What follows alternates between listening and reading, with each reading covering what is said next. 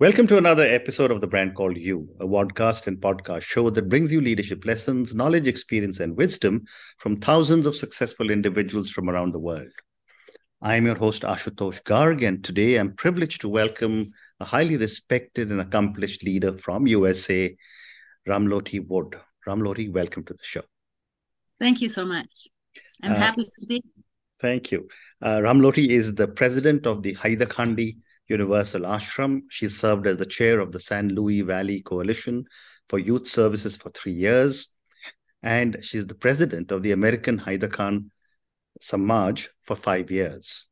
So, Ramloti, when I was reading about you, you had such an amazing journey in your path towards Hinduism. Tell me about your journey and what attracted you to Hinduism. I've always been deeply spiritual. Mm-hmm.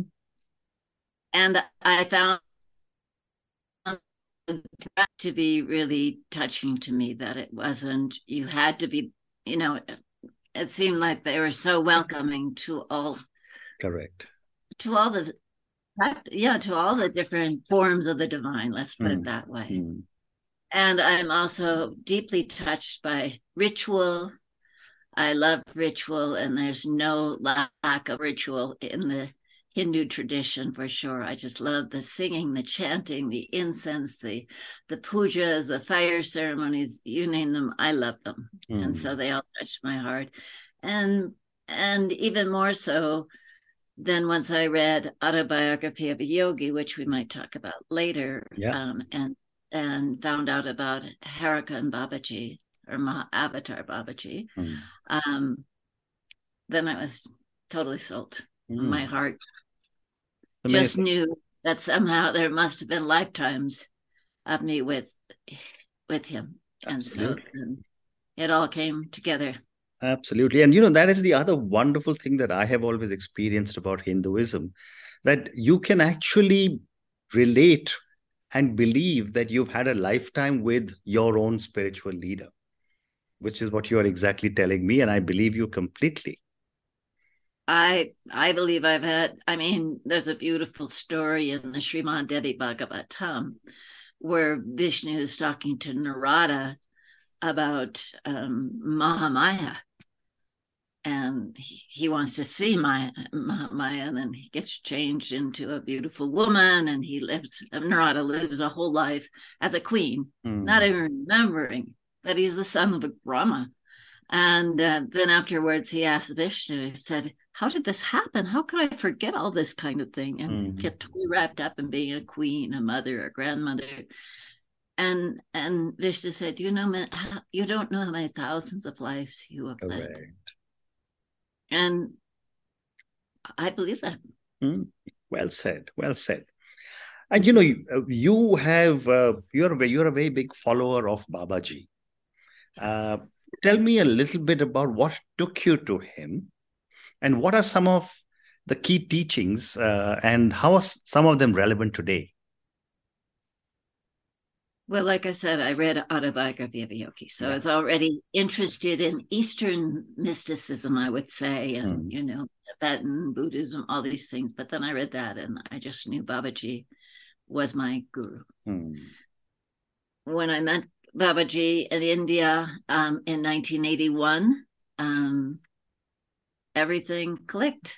The simplicity. His ashram is up in the foothills of the Himalayas, up in the Kumaon foothills. We had to hike several hours through Gautama Ganga River to even get there. In those days, there was hardly any electricity, no plumbing. We carried our water up the stairs. It was very simple. We lived on the river, and I loved it. I just loved it. Yeah. I loved his teachings to live lives of truthfulness, simplicity, and love. Be of service to humankind, to all of the universe, and to repeat the name of God 24 hours a day, if you could. How wonderful. And, you've spoken about teaching of the autobiography of a yogi by Swami Paramahansa Yogananda. And I've read that a couple of times myself. What is the association between Babaji and Swamiji? Well, in the book, Mahavatar Babaji appeared to Lahiri Mahasaya, whose teacher was whose disciple was Yukteswar, and then Swami Paramahansa Yogananda was his disciple. And so this is the story that he tells about Mahavatar Babaji in that of him manifesting the beautiful golden temple. And so, yeah, and so I read that. I said a prayer because it says, if you mention my name, you'll receive a blessing. I said a prayer, and because the story in the book seemed not possible for me. I had children. I was a single mother. I certainly was not going to jump from a cliff in the Himalayas like Babaji asked one disciple to do. But still, after feeling that prayer, some years later, I found out that he had actually taken a human form, or I believe he did, in 1970, and most of his devotees do, and that I was actually I could go and visit him. So I felt like that was a great blessing that I received. And I had many experiences of him knowing everything I was speaking, and him turning into golden light, and just, I guess maybe one of the biggest miracles, I mean, is just that he filled me so much with his love that in over 40 years, I haven't looked elsewhere. Wow. I've been filled, and I know that's not usual for most people. They're looking here and there for the instant realization or enlightenment. Like, no, I trust him. I know that whatever I'm doing is the right thing. If I ask in prayer for guidance. So I think that's a great miracle, to be at peace and happiness. How wonderful. And, Ramloti, after you met him in 81, you'd also told me that he gave you your name. And for my viewers and listeners, tell us the meaning of Ramloti. I know it's not a very common name in India, and yet I know. It comes from Ram. So there's Ram Das, there's Ram everything in India. Yeah. Loti is the feminine of the lota, not the lotus flower, but the lota, the water vessel, the carrying vessel. Correct. So when Babaji gave me that name, I said, oh, what does it mean? And he gave it to me the first day I met him, which was not always the general thing either. And so I said, well, Babaji, what does that mean? And because I didn't speak Hindi, I didn't know anything when I went to India in 1981. I didn't know anything. I just knew I was pulled by my heart. And so I said, you go speak to Sastri. So there's a wonderful Vedic scholar who was always with Babaji, Vishnu Dutt Shastri from Rajgarh, Rajasthan. And I went in and told him, I said, Babaji gave me the name Ramloti. What does it mean? He said, oh, very good name.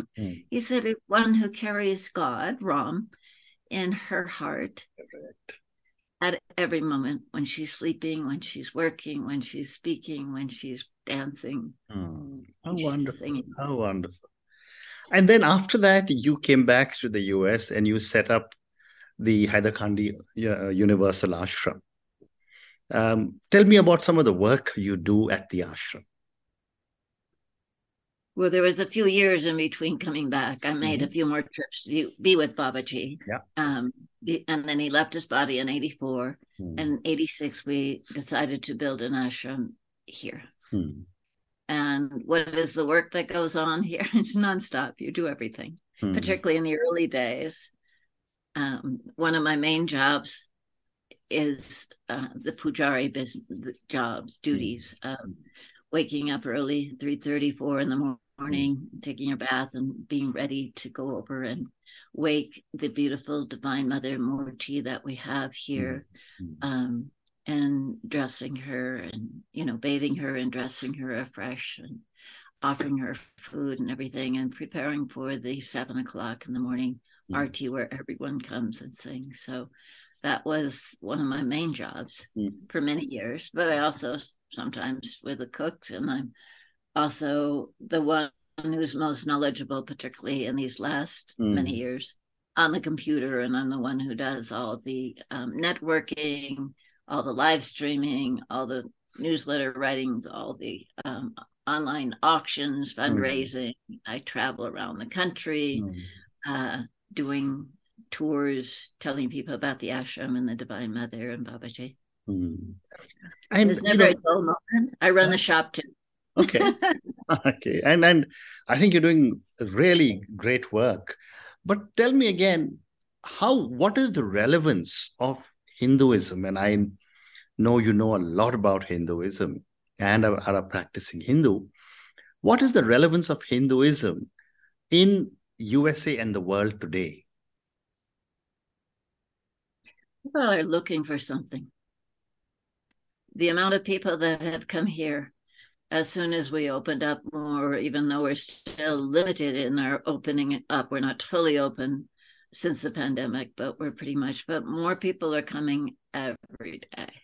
And this is not easy. We're 4 hours away from Denver. We're out in the sticks at a people 8,500-foot elevation with a population of a couple thousand people in the village that we're located. So people are looking. They're not happy inside. There's so much noise in the world. And this is something that people, particularly the simplicity of the teachings, I think they fall in love with the beauty of the tradition. Doing the pujas. They love the fire ceremonies, love the chanting, but also this idea of karma yoga.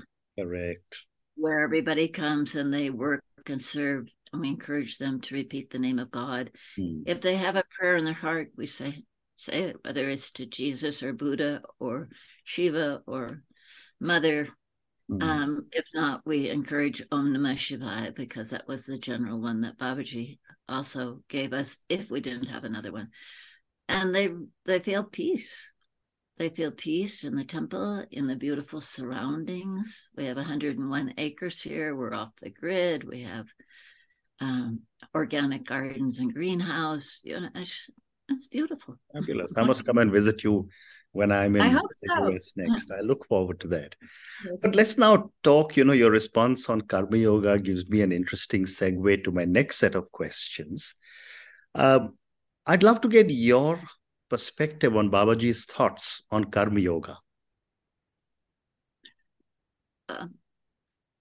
Baba didn't speak a lot, but what he did spoke a lot about Karma Yoga. He said that the traditional yoga that most of us maybe picture, and we might be talking about yoga too, I don't know, but where people will sit for 10 hours in meditation, it's not so available to most of our minds these days. Correct. Definitely not my mind. And that Karma Yoga is really the yoga of the time. I know when Babaji appeared to Lahiri, he talked about Kriya Yoga. And they took that to mean a lot of meditation and things like that. But now Baba was speaking about Karma Yoga, which is meditation and action. And so it's constantly repeating the name of God, but doing work. So whether it's cleaning or planting gardens, doing the computer work, whatever it might call to. So Babaji said that until people get back into working with that kind of devotion, that there'll always be uneasiness in people's mind, and they'll always have unkind thoughts about one another. So he said Karma Yoga is the answer. People have to get to work and serve. And so it's easy because people come here and they stay maybe a weekend or a week or a month. And then they say, well, how can we bring this home? How can you And I said, it's easy. You're already a karma yogi. Mm. You might be a teacher. You might be a business person. You might be a stay-at-home parent. Whatever it is that you get up and you dedicate your day, whatever way you do that, with prayer or meditation or some spiritual reading, you dedicate your day offering it to the divine, and then you do your work the best you can, always thinking. And well said, well said. And those are the teachings of Babaji, is that karma yoga, in the yoga of the times, well said. and very important for us.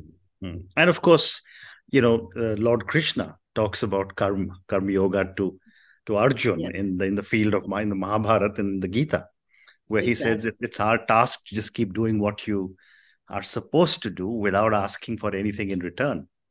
Exactly. And what a beautiful, beautiful teaching. Well said.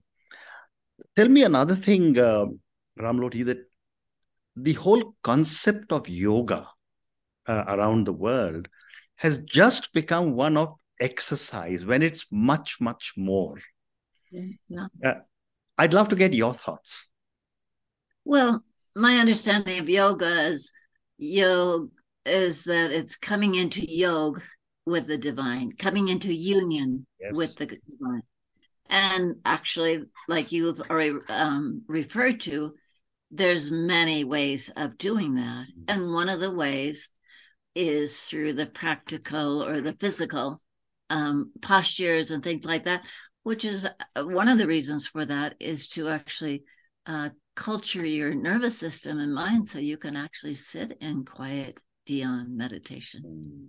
So that's another kind of yoga, is dhyan. And then there's the intellectual yoga, which we call Gyan yoga. There's the bhakti yoga, which I love also. It goes pretty much hand in hand with karma yoga. And the bhakti yoga would be setting up the fire ceremony, singing, playing the harmonium, all these kind of things, doing the pujas, dressing mother. So there's all these different kinds, and people just aren't aware of it. Let's face it, the times are, for most people, very bodily orientated. Shall we say that? And if yoga can make somebody more attractive, and also hopefully bring them some peace as well. So it's sort of the cool thing to do. Absolutely. And our bodies are our own temples, and it is our responsibility to look after our own bodies. So exactly. So it's a very important yoga. And I know many yoga teachers who also incorporate, some chanting and meditation. And so they do bring in all the wisdom, the Ashtanga yoga, the 8 limbs of yoga. So it's fascinating. And my last question to you, and this is for the many, many people who will listen to our conversation, based on all your learnings, your own journey, your own bhakti of Babaji, and all the great work you are doing, what would you say are 3 lessons or 3 learnings you want our viewers and listeners to take away? Yes. That's a big question. I think it's to be at peace with where you are. Yeah. I see people, and so many people come here, and I've really been sort of distressed. A lot of our teens that are coming here, who I've watched grow up over the last 30 years or 20 years, however long they've been coming, very anxious, a lot of anxiety. So instead of just be at peace. No, we're probably not going to be perfect. I goof up often. But this idea of being peaceful and understanding that the divine, there was a time when I did something really not acceptable in Haidakhandi. I mean, I was carrying Baba's bag and I dropped it down the side of the mountain. Everything fell off and I fell and tripped, and and in that moment he was playing with me and he said, "Hopeless lady." And I just was like this, and I remember finally realizing that this is Babaji. Just look into his eyes, and all I could see is love. And when I remember realizing at that moment was that there was nothing I could do that would increase God's love for me, Babaji's love for me. And there was nothing I could do that would diminish it. And that is a huge lesson for us to remember. It's called unconditional love, is what it's really called. Yeah. And few of us, have experienced it 100% like that. And so it's be at peace.